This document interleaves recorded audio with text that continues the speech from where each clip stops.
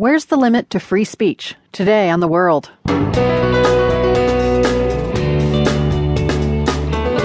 I'm Carol Hills. An anti-immigration activist in Germany called refugees trash. Now he's on trial for racial incitement. We're not just talking about words here. We're talking about words which can lead to acts of violence. Also, a Trump sign goes up in a Boston neighborhood where immigrant residents don't want it, but the owner refuses to budge. No, I won't be pressured to take that sign down. Plus, is sexism part of the push to impeach Brazil's president? This reporter cites a magazine story describing Dilma Rousseff as a hysterical woman. And it said, with the imminence of her ouster, she's breaking furniture inside her house, she's screaming and cursing, and she's losing the emotional conditions to rule the country. That's all ahead on The World.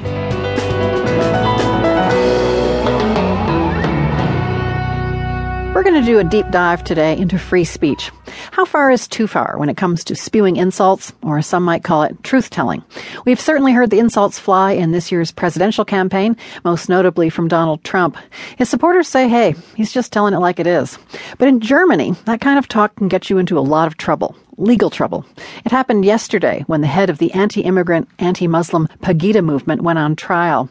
His name is Lutz Bachmann, and he faces charges of inciting racial hatred on Facebook for calling refugees names like cattle and trash.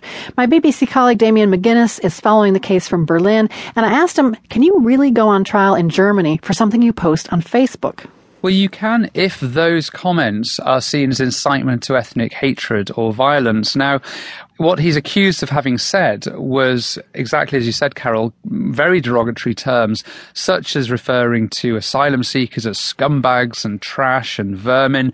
Now, the reason why this is seen as so offensive and so problematic here in Germany, that over the past year, we've had 1.1 million asylum seekers arriving in Germany. And during that period, in 2015, there were almost 1,000 offences, illegal offences carried out against refugees and migrants. And that included almost 100 cases of arson on refugee homes. Now, the allegation here is that because of these offensive comments made by Mr. Bachmann, allegedly online, this has encouraged his supporters to carry out violent acts. So we're not just talking about words here, we're talking about words which can lead to acts of violence. Are the prosecutors able to show that there was a cause and effect, that these comments led to anti-immigrant actions? No, but that's not even necessary for a conviction here in Germany, because part of the constitution is that that you have to respect every individual as an individual. So any sort of hate speech is seen as anti-constitutional here. It's obviously very different to the free speech laws in America.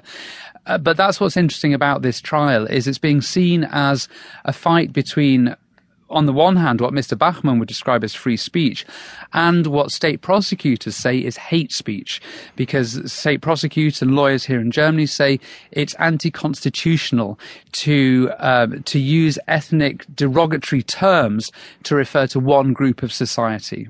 And this, of course, is the Hitler hangover, laws after the war to ensure that Germany treats everyone equally.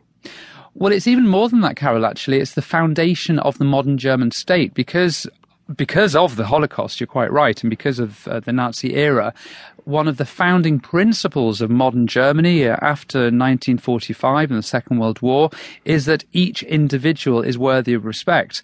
That's why comments like those allegedly made by Mr. Bachmann are so controversial here, because they're seen really as lumping together one ethnic group into a category which is the beginning of really discrimination, and which in these cases can and seems to have been leading to violent acts against that group of people, in this case asylum seekers. I understand Bachmann himself made a visual comment about free speech when he appeared in court yesterday.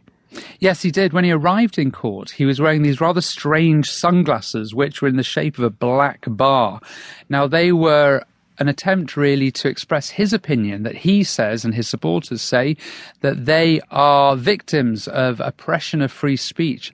Mr. Bachmann says that the law is set up against him.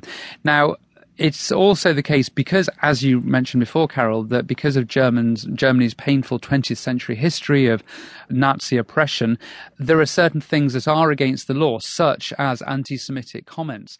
So